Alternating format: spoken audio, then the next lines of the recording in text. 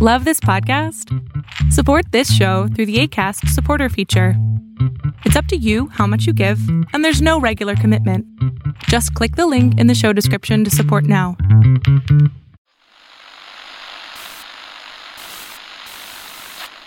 Nine, 12, 10, 28, 2, 23.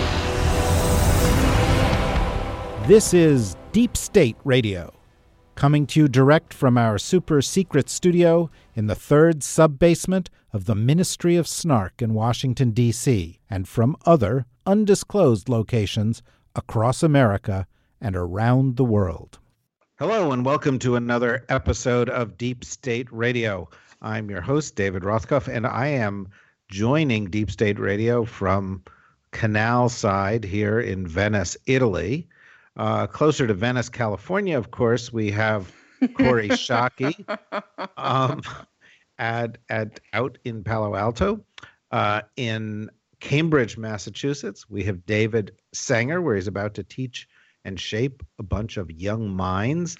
And in D.C., doing the same thing, of course, Associate Dean of Georgetown School of Law, Rosa Brooks. Yeah, but have you noticed that I'm always in the little studio in the third sub-basement while the rest of you are in places like Australia and Venice? It's because you take post-apocalyptic survival more seriously than we do. I never leave this basement. But also, you have to tell us, is this the first Deep State Radio episode that was ever done as you are basically being taken down, pulled down a canal in the back territories? With a gondolier singing to you. Slushing Bellinis over the tops of elegant glasses. Right. Yeah, exactly. Hand-blown glass from just down the street. And I also want to know, David, are you a fellow at the Kennedy School at Harvard? Whoa. Oh. It's getting good here. That's a cheap shot, Rosa. I understand that some very distinguished people have been. He was on the faculty at the Kennedy School with Spicer and Lewandowski and Chelsea Manning. It's a great group. It's a great group. Harvard. It's just all how you. It's all. Everybody's got a different way of learning. You know. It's fantastic. Kori, you must really appreciate this as part of Harvard's effort to ensure that Stanford is the greatest. I know. We are super grateful out here at Leland Stanford's Junior University that Harvard is diminishing itself so rapidly, and now we just have to catch up to Berkeley. Well, and also the fact was that the Hoover Institution was founded there to make, work for unemployed Republicans, and yet you wouldn't hire any of these guys. Because none of them are Republicans. Well, yeah, that's... Oh, no, you don't. Some of them are. Nice try. I'm pretty sure Chelsea Manning is a Republican. Right. Yeah. Anyway, yeah, David, what are you doing? Resign. Have some character. Have some spine. Resign in protest. You should resign in protest. No, David. You need to stay there to model what intellectual seriousness and engagement with student development ought to look like. But supposing my alternative was to, have David's friends pull me down, the canals with Bellinis and so forth. Shouldn't I do that instead? You have to teach at Columbia for that to happen, David. Oh, okay. By the way, I no longer teach at Columbia. I have moved my affiliation to Venice, to the School of Advanced International Studies at Johns Hopkins University, Woo! where I am now a senior fellow, so that I can concentrate a lot more activities on Venice. Massachusetts Avenue. I have a parking space at the Carnegie Endowment. This allows me to get double duty out of it because these places are next to each other, folks. Those of you who are listening now. Okay, our nerds already Google mapped it, David, as you were saying it. No, that's true. Most of our nerds actually go to school there, but every once in a while we'll do this. We'll start out, we're having a good time, we're laughing. And then some jerk later on listens to this thing. Not that I'm judging our listeners who we love. And they go, you guys could save your yucking it up for later. Let's get right to the meat of the matter. Oh. I've got a long podcast. Okay, I have a message for those ER listeners who have that attitude. Get your own silo. Exactly. Out of our silo and into your own, folks. And if you want to listen to a boring foreign policy podcast, I would... Never mind. So here's... Good dog, David. Good dog. Well, yeah, exactly. Well, I've been well trained. You know, Rosa's the zookeeper of all of our spirit animals. No, I'm a little worried about a few of them. They've been rather quiet. Well, some have been quiet. Some have been kind of... Avalanche. Also, sort of Corey Shockey's horse has gotten just a little bit kind of alt-right. What? Okay, it's understandable that my spirit animal would pull to the right, but alt-right is way out of bounds. Yeah, well, I guess that's true. So, David, let's assume for a moment, as will happen in just minutes, you're walking down the corridors of the Kennedy School, dodging Corey Lewandowski and Sean Spicer and the ghost of Chelsea Manning, and a student comes up to you and says, Professor Sanger, oh my God, I can't even work that up my mouth. Okay, and they say to you, Professor Sanger, I've read that this week the United Nations General Assembly is meeting in New York City. Is there anything of significance in foreign policy terms happening there? Nah. Or is it all one big cocktail party? Well, most years I would tell you that it's all one big cocktail party, and I go to it each year and usually try to flee the jurisdiction by, Wednesday or Thursday, and I'll be down there tomorrow morning bright and early. But the fact of the matter is that some years it's actually pretty interesting. And usually those are early in administration. So in 2002, in September of 2002, was the speech where President Bush basically laid out the conditions under which he wouldn't invade Iraq. And tomorrow we're going to hear, on Tuesday when the president speaks, we're going to hear a little bit of a similar thing about what his vision is for dealing with the Iran nuclear agreement and dealing with North Korea. So I actually think this year could be pretty interesting. Wow. It's going to be interesting, Rosa. Are you interested? No, I'm fascinated. I will say that the UN is just a horrible, terrible place from the perspective of interestingness. And it's not really their fault. Just any place where people have to communicate in multiple languages simultaneously and everybody works for government is doomed to be a place of abiding boringness. But David is absolutely right that if you can get past having, simultaneous translation of everything into a gazillion languages and lots of stilted talking points being delivered in a very formal tone, this year is potentially kind of important. There's a lot on the agenda, and and as usual, I think the big news will be, to a great extent, not so much what happens on stage, but all the behind-the-scenes bilateral meetings that are going to take place. I actually expect Trump to have one of his rare moments of good behavior when he makes his speech and to stick to the teleprompter and the script. And then everybody can write articles saying how amazingly presidential and statesmanlike he was. But I also expect him to do his usual going off message in crazy ways the second he's off stage and in those bilats. You mean like he did on Monday when he spoke about progress for UN reform by referring to the Trump Tower, which is the Well, you can't expect perfection. Yeah, no, he's a great man. Oh, Corey, what are your expectations? I mean, you were like, the prototypical deep state nerd. You love this stuff. You were sitting there in front of CNN. You're exactly right. My opening salvo, David, is to object vehemently to the fact that you think UN cocktail parties are not the advancing of our democratic agenda. Because I can tell you, as somebody who spent 15 years working NATO issues for the American government, nothing important happens in the meeting. Everything important happens in the corridors and preferably at the cocktail parties, because that's when people tell you, oh, well, my government's going to have to take this position. But actually, we are open to several alternatives. And if a consensus were to form around this, we could join it. Or we have a new idea. We're not ready to be public with it, but here right? So the actual practice of diplomacy isn't the formal statements. I agree with Rosa, laboriously translated into 186 languages, but it is the actual throwing together of government representatives to work on hard problems. And that does happen in the corridors and the cocktail parties. Second thing I would say is that I agree that this is going to be a particularly interesting UN session, in part because everybody in the international community, all of the foreign representatives, are glued to their TVs or to their screens or in the meeting, focusing intently on whether Dr. Jekyll or Mr. Hyde is going to show up as the President of the United States.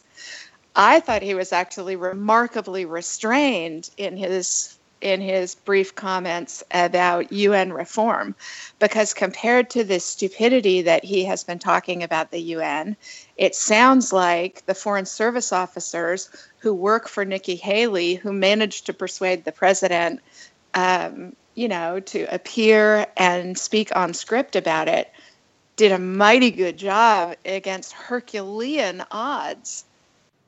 Well, David, despite the impulse of the New York Times to normalize Trump and write articles about how he's really an independent and, he's not. Please, he's really a Democrat. Yeah, right. No, you don't.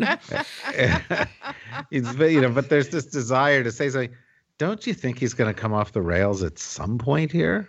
I mean, he's already come off a little bit here. Or do you think it's just this is teleprompter week and he's going to stand up and he's going to say the world should be a better place, America will lead the world, blah, blah, blah, blah, blah? Well, first of all, I want to know if the blah, blah, blah, blah, blah comes from your putting your face down in the canals. Because I can tell you, they use those canals for other purposes. The water's not and clean, you David. might want to be a little it. careful with that, David. Thank you. Okay. Thank you. Pro tip. Okay. So head on over to the Charles and see what you've got floating down there. Okay. So the answer to the question, I think, is here is a president who got elected on America First, and we'll set aside for a moment whatever personal blame I have for the phrase, and he's going to wait just 1 second. I just want to say something for the presidency. Yeah, I just want to say one thing there. We will never set that aside. You are responsible for Donald Trump being president. You are responsible for his foreign policy. And when they call me to say, give me a good first line for the obituary of David Sanger, it's going to involve both of those two things.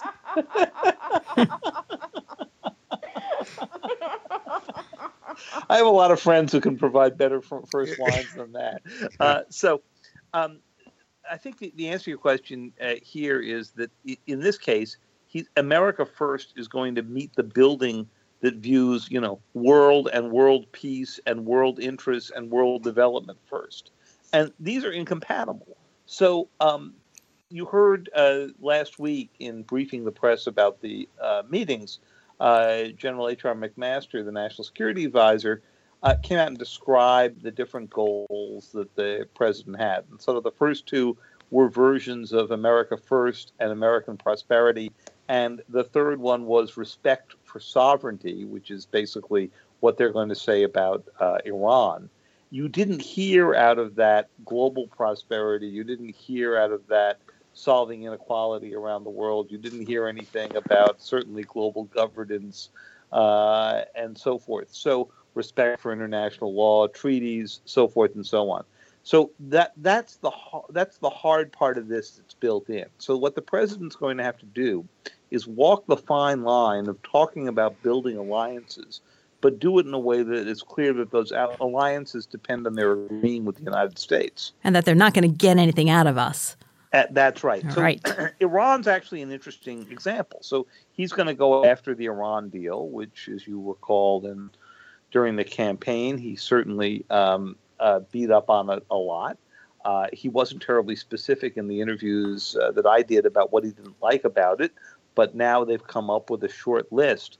But what's interesting is as they head in to try to get an agreement to extend maybe not blow up the agreement itself, but put an addendum to it, get the Europeans to negotiate that, which I think the Iranians will resist at all cost.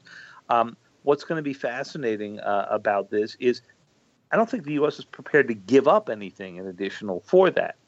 So the idea of a two-way negotiation going on here is kind of missing. This reminds me of a particularly tragic episode from my childhood when I started first grade and I went to a new school. And I didn't have any friends because I was new. And a little girl who was very popular named Katrina came up to me and she said, "I'll be your friend if you give me $2.50. And I thought this was a really good deal because I didn't have any friends. So I came in the next day with $2.50 in change in a little plastic baggie, and I gave it to her. But then the clinking noise of the coins attracted the attention of the teacher, who investigated and made Katrina give me my $2.50 back.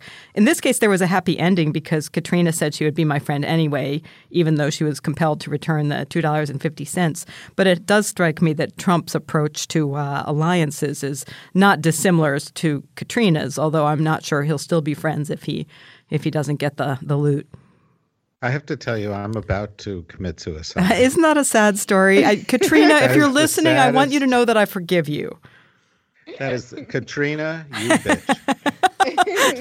Oh, no. Katrina. I'm a very forgiving kind of person. Rosa is now in charge of the deep state. She knows where you are. She's coming for you. No, none of that stuff. Let me just say this story has a super happy ending. That's right. And maybe Donald Trump. Rosa was the most popular girl in school because of her winning personality and kindness. And the fact that I distributed the spare coins around the room. But she was able to spread the $2.50 around. I believe that Corey in one of our recent episodes, Corey and I concluded that maybe Donald Trump is really a big chicken. He's got lots of bellicose rhetoric, then he doesn't really do anything. So perhaps the same holds true for his approach to alliances. And indeed, I think it is quite likely that that we will continue to say, "Oh, you bad Iranians, we demand A, B, C, D, E," and they'll sort of go, "Well, no," and then we won't do anything anyway. So it will be much like Katrina. So Corey, go ahead, David. Nope, go ahead. No, I was just going to say, David has picked a topic where there's there's some concern, right? Iran is a sensitive issue. Trump has said some nutty things about Iran. Trump's administration has tried to rein that in. It's possible if he's reading from a teleprompter and the remarks in the teleprompter are written by someone who works for H.R. McMaster, you may get something fairly sane. If the remarks are written by Stephen Miller, you may get something completely lunatic. And so Iran is an area to watch. Are there other areas that you're really, you've got an eye out for where our locomotive in chief might go off the rails? North Korea, anyone? Yes. Okay, come on, David. Don't cherry pick the easy ones. Leave some for me so that I look, I could be a fellow at the Institute for Politics at the Kennedy School. Yeah, I just want to know why no one's willing to pay me $2.50 to be their friend. David, I will pay you $2.50 to be my friend. Okay. Do I get $3 anything? Right. So immediately throws you under the bus. Look, Corey, I just want to say one thing. When David starts to team teach his course with Omarosa, we all have to go. All right. Now, I would pay folding money to watch David suffer through Well, and the other thing, it's more discreet. It doesn't clink like coins. Okay, so to David's question, Rosa is exactly right. So the president is a chicken hawk, right? So he talks tough, but if you don't listen to what he's saying and just look at the choices the administration has made on ISIS, on responding to the chemical weapons use by Bashar al-Assad, on Afghanistan, and even on Korea, which I agree with David Sanger is going to be a big and important subject at the UN. The president talks outlandishly, but the decisions the administration is making are actually much more reasonable than you would think if you were listening to the president. The problem is the president going to the United Nations General Assembly to give a speech. Everybody is going to be listening to him. And some of the things that were coming out of not just the White House, but also Ambassador Haley in the run-up to the UN suggests to me that they still haven't figured out that there is that choosing preventative war on the Korean Peninsula will not only be a disaster for American national security interests, a disaster for the people of South Korea and probably Japan, but also, as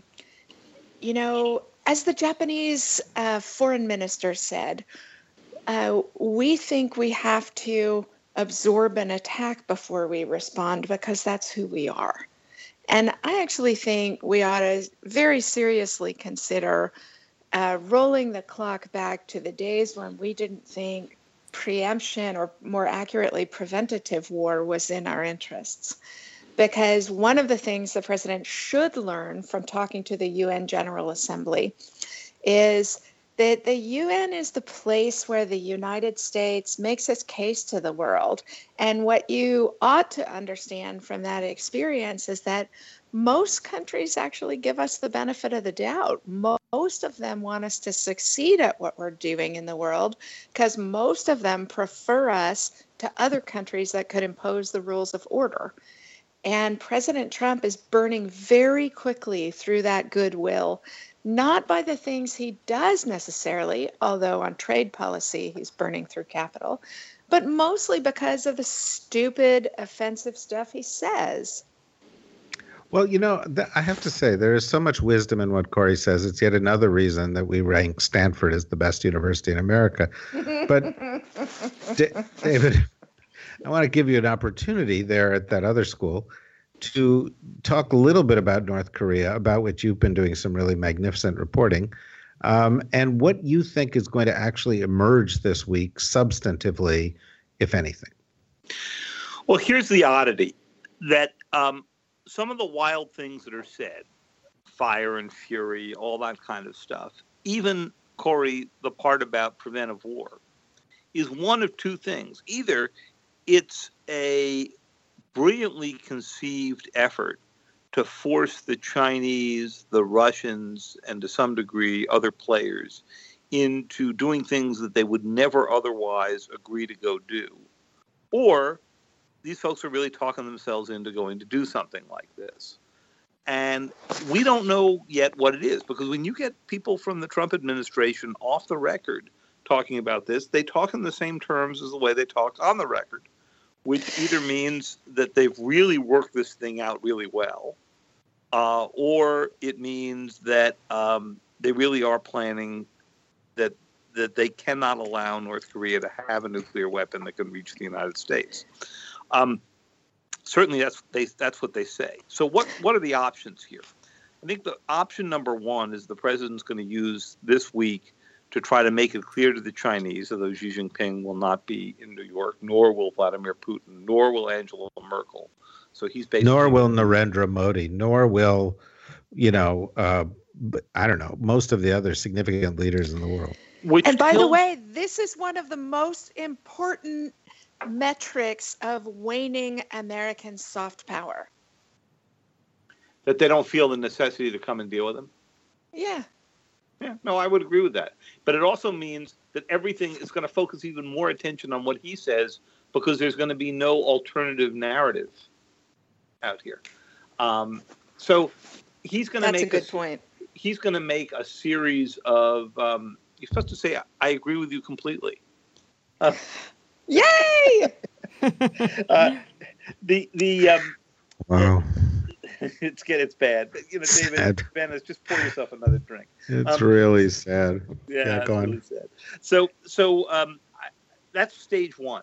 Then stage two is going to be, are there covert things the United States can do to slow the North Korean program? And I'm sure they're working away trying to come up with a whole bunch of them.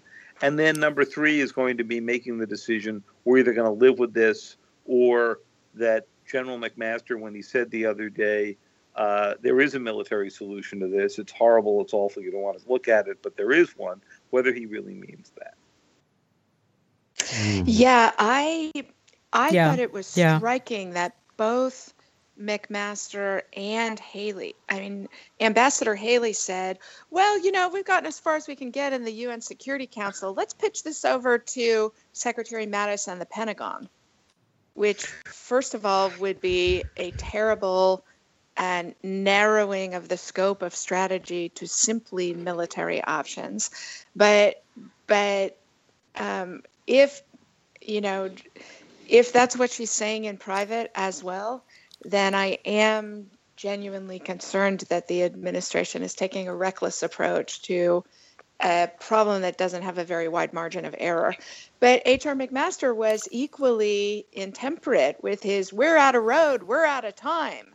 I'm sympathetic to David's argument that they're trying to reestablish the military option as a way to deter, but it's not working. It's actually making us look like we're the danger rather than North Korea.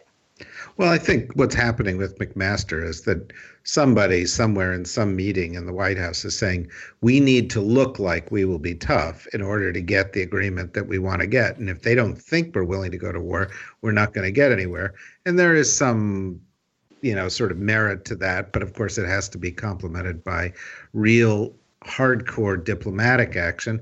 And Rosa, that brings me to sort of the other big story of Unga Week, I think. Because, one is, is Trump going to go off the rails? And I mean, that's what my column in the Washington Post is about right now. And it's what I'm hearing from a lot of people, and it's why people are going to watch it closely. Another is Iran. Another is North Korea.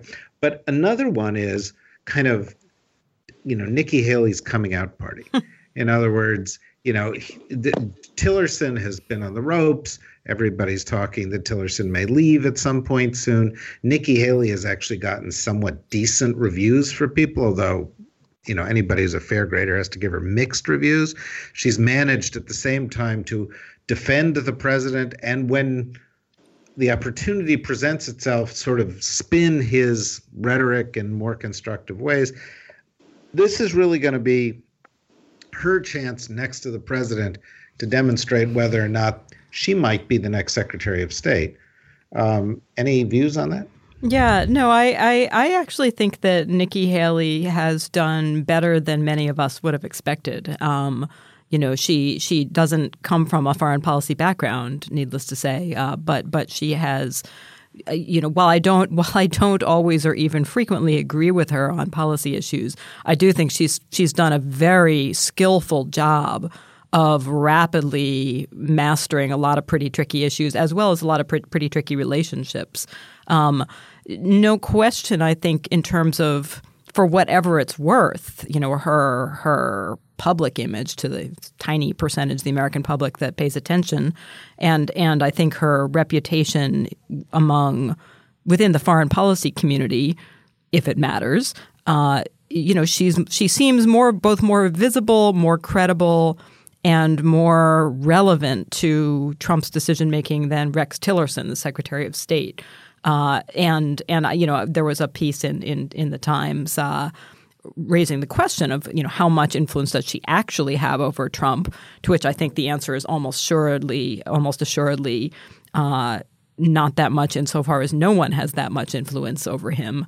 But she seems to have about as much influence as anyone, and she seems to have done a pretty good job sort of making nice with McMaster and making nice with the Pentagon and making nice with others to the point where the rumor mill is suggesting that Tillerson may just get squeezed out because he's so invisible that Trump himself may have forgotten he's even there. And maybe Trump may already think Nikki Haley is Secretary of State, for all we know.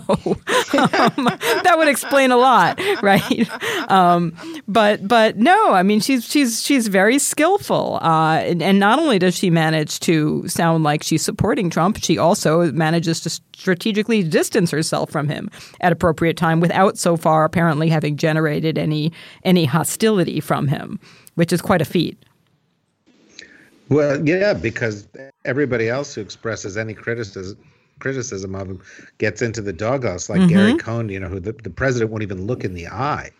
Well, but let's also acknowledge the double standard, which is that she's a girl, a beautiful woman, and he cuts them a lot more slack than he does the men in his presence. I think that's right. I think that is unquestionably part of it. She's not threatening, and she bats her eyelashes at him and says, "Oh, Mr. President, that's so smart." And then she goes out and says something that, generally speaking, is significantly smarter than whatever he just said, and he feels good about himself and her. That's setting the bar pretty low. David, what do you think of Nikki Haley so far? Well, I find it fascinating that on major policy issues, she has stepped out and given policy-related speeches, whether you agree with them or not. Most recently on Iran, about 2 weeks ago at AEI, that, first of all, you would have expected the Secretary of State to give. And secondly, that it wasn't even clear the Secretary of State agreed with, which made you wonder whether the Secretary was actually, endorsing these, had read the speech ahead of time. So, one of the things I like about Nikki Haley is she actually gets out and discusses diplomacy, even if you don't always agree with what she's saying. When Rex Tillerson comes out to talk, there's a 50-50 chance he's out there to describe getting a 5% additional margin of efficiency out of some department. So he hasn't quite understood what set of incentives make diplomats tick, and it actually isn't marginal efficiency.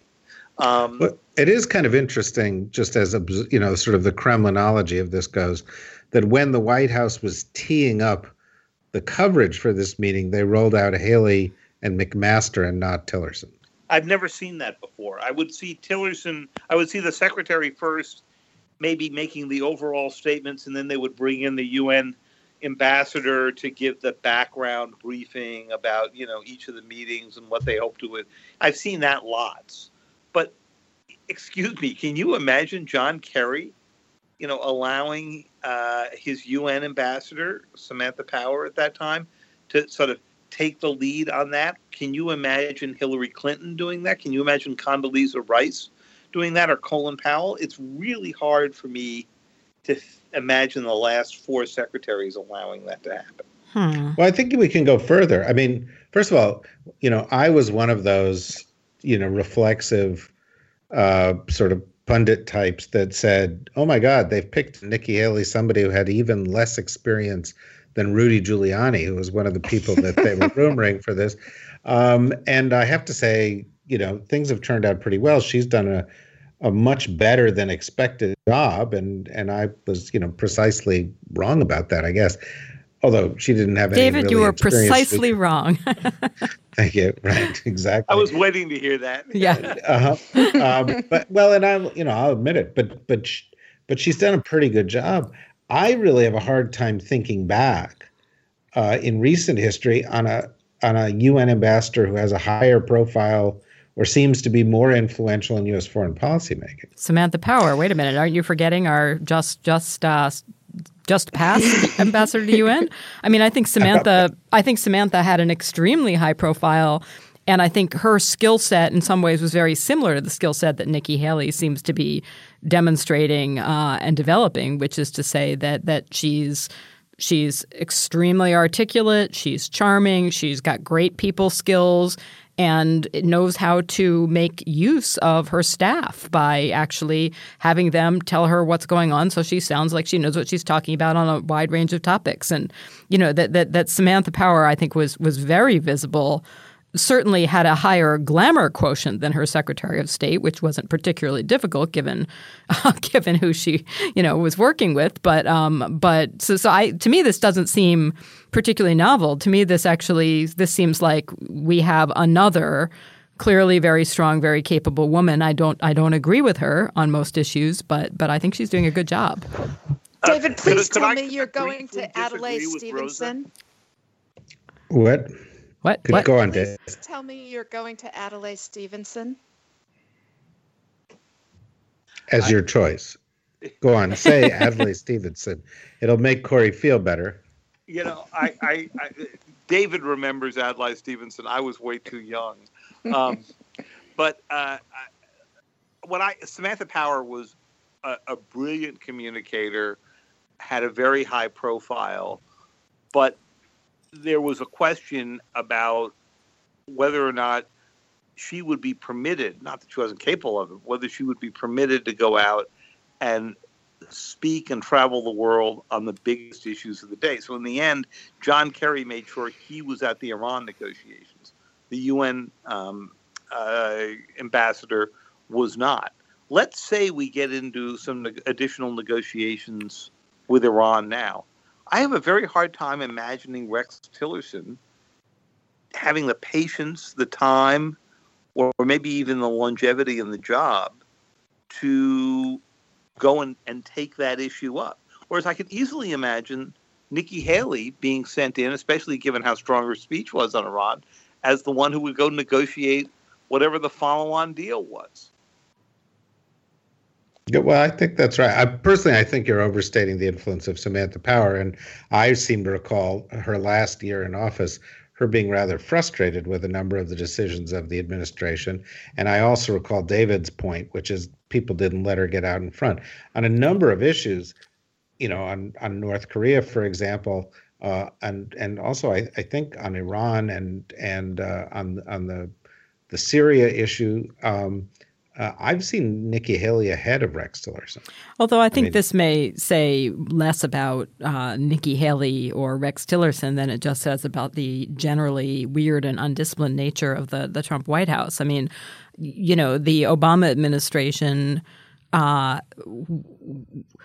whatever its faults, and some would argue that in some ways this was one of them, it tended to be hyper-controlling of what anybody outside of the White House said, and to really keep people on a very tight leash. And the Trump administration, could not be more different insofar as until Kelly took over as chief of staff, and even to a significant extent since then, there's no sense of process whatsoever. I mean, there is a little bit of sense of a free-for-all of everybody just goes out and does and says whatever. And does Tillerson agree with Nikki Haley? Well, does anybody in this administration agree with anybody else in this administration? Well, let me shift the subject. We only have 5 minutes left. Kori, the UN General Assembly is partially the president's speech. We have established that the president's going to probably stick to the teleprompter. He's going to give one of those stilted speeches, that it's more likely that he'll come off the rails in impromptu remarks or Twitter. I mean, over the weekend, he had one of his real Twitter fits, which was highlighted by his video of him swinging at a golf ball and it hitting Hillary in the back and knocking her over. Thus showing he has no sense of humor and promotes violence against both women and former candidates. But, it's typical Trump. But, it could happen in that way. But another part of the UN General Assembly is kind of one-on-one, interpersonal, schmoozing, hobnobbing, establishing relationships. How do you think that's going to go for this guy? So President Trump is evidently holding all of those bilateral meetings at his commercial property, not in New York, in New Jersey. This is partly driven by the fact that the Chinese bought the hotel that the United States typically held these meetings in, and we doubted the confidentiality of the meetings once the Chinese did. But it's... But that problem's really solved in Trump Tower. Yeah, that's right. Because it's actually the Trump administration that's the risk of confidentiality here. So there's a weird sort of, go and pay homage, kind of almost Chinese tribute system to the way the president approaches these bilateral meetings. And the NSC is trying to put as positive a face as possible on it by suggesting that, since the big dogs aren't coming to the UNGA or won't come out to see Trump at his golf course. He's going to use this opportunity to meet a lot of the smaller fish in the international ocean. And as condescending as that approach is, it's actually a good thing for the president to bother to meet with a whole bunch of foreign leaders who he wouldn't routinely be doing business with. I love it that the president's actually going to have a lunch meeting with all the Latin American heads of state, a lunch meeting with all of the African heads of state. Which actually suggests that somebody at UN is in fact doing their job. Yeah, I think one of the big differences between Ambassador Haley and Secretary Tillerson is that she, much of a critic as she has been of the institution and of American foreign policy, she's got a staff whose strengths she's using. She's finding a way to work successfully at the UN. And there's much less evidence that the Secretary of State has figured those things out internal to the American government. David, you're a master schmoozer. You go to these cocktail parties, you have a canapé in one hand, a cocktail in the other, your notebook in another hand, a reporter in another. Fishing rod. Yeah, he's always wearing his hip waders, ready to go out and fly fish for trout because that, makes him one of the boys. And so the question is, how do you think Trump's going to do with this? I think he's going to get bored quickly. As I talk to people who were getting ready for preparing the president for this week, their biggest concern was not the tweet. It was not going off message. It was, why are you putting me through this? He does not like meetings at which he is not the only one who speaks. One of the interesting things I don't either. Well, that's true. But usually when the three of us or four of us are giving a speech, it's down in the bottom of one of the silos and no one else is listening, except maybe my dog. Okay. But hey, pay me to listen, Rosa. Pay me $250. I'll listen. You got it. But one of the traditions here usually is the president slips into the General Assembly Hall and listens to, the two speeches that precede his own to, show some respect for the fact that the UN is a place where whether you're Tonga or the United States, you have an equal right to stand up and speak for a prescribed number of minutes. And I'm going to be really interested to see how much listening time there is for the president hearing other leaders here. Rosa, I don't think listening seems to be one of our president's strengths. Am I missing something? No. I think that's about right. Yeah, I think he will go through, think it's all about him, and then head back to D.C. and declare victory. My guess is, he will go there and he will make a hash of it, but he may not make a hash of it this week. But he may, and it'll be interesting to watch. And that's why we've talked about it here. And that's why we urge you to, keep following it, come back to us in a couple of days, and we'll talk more about other of these important issues. I do want to say one thing before we wrap up here. I got a communication yesterday from a Deborah Dirk of Roanoke, Virginia, who figured out the code at the beginning of the episode in terms of the numbers. We have a code? Well, there are numbers at the beginning of every episode. I thought that was your phone number. Thank you. No wonder I can't reach you. That's why you never reach me. But she figured it out. She called up and said, here's what I think it is, and it is. And so just as soon as we start sending out these mugs, which is going to happen very, very shortly, as we move into our new digs at Deep State Radio World Headquarters in Alexandria, Virginia, she will get a mug and possibly also a T-shirt. It's a big accomplishment. Congratulations, Deb. Are you going to reveal what the code was to any of the rest of us? No. Listen to this show. Oh, man. Have you ever listened? No. No, but I talk. He listens in real time, David. Yeah. Wait a minute. David, can I suggest a new addition for the mug line? Sure.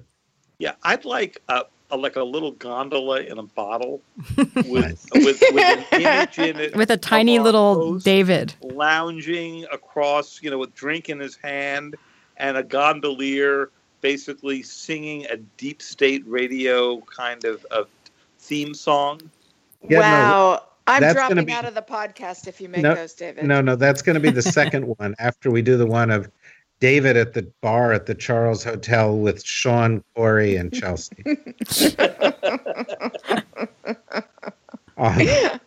Yeah, well, they wouldn't take me alive. Well, that's what some of what you have to look forward to, folks. Tune in a couple of days to another episode of Deep State Radio. Thank you very much, David, Rosa, and Corey. We'll talk to you again soon. Deep State Radio is a production of the Deep State Radio Network, a division of TRG Interactive Media. Our podcast today was produced in cooperation with Goat Rodeo Productions and was supervised by Ian Enright. Join us again for another episode of Deep State Radio. If you don't, we know where to find you.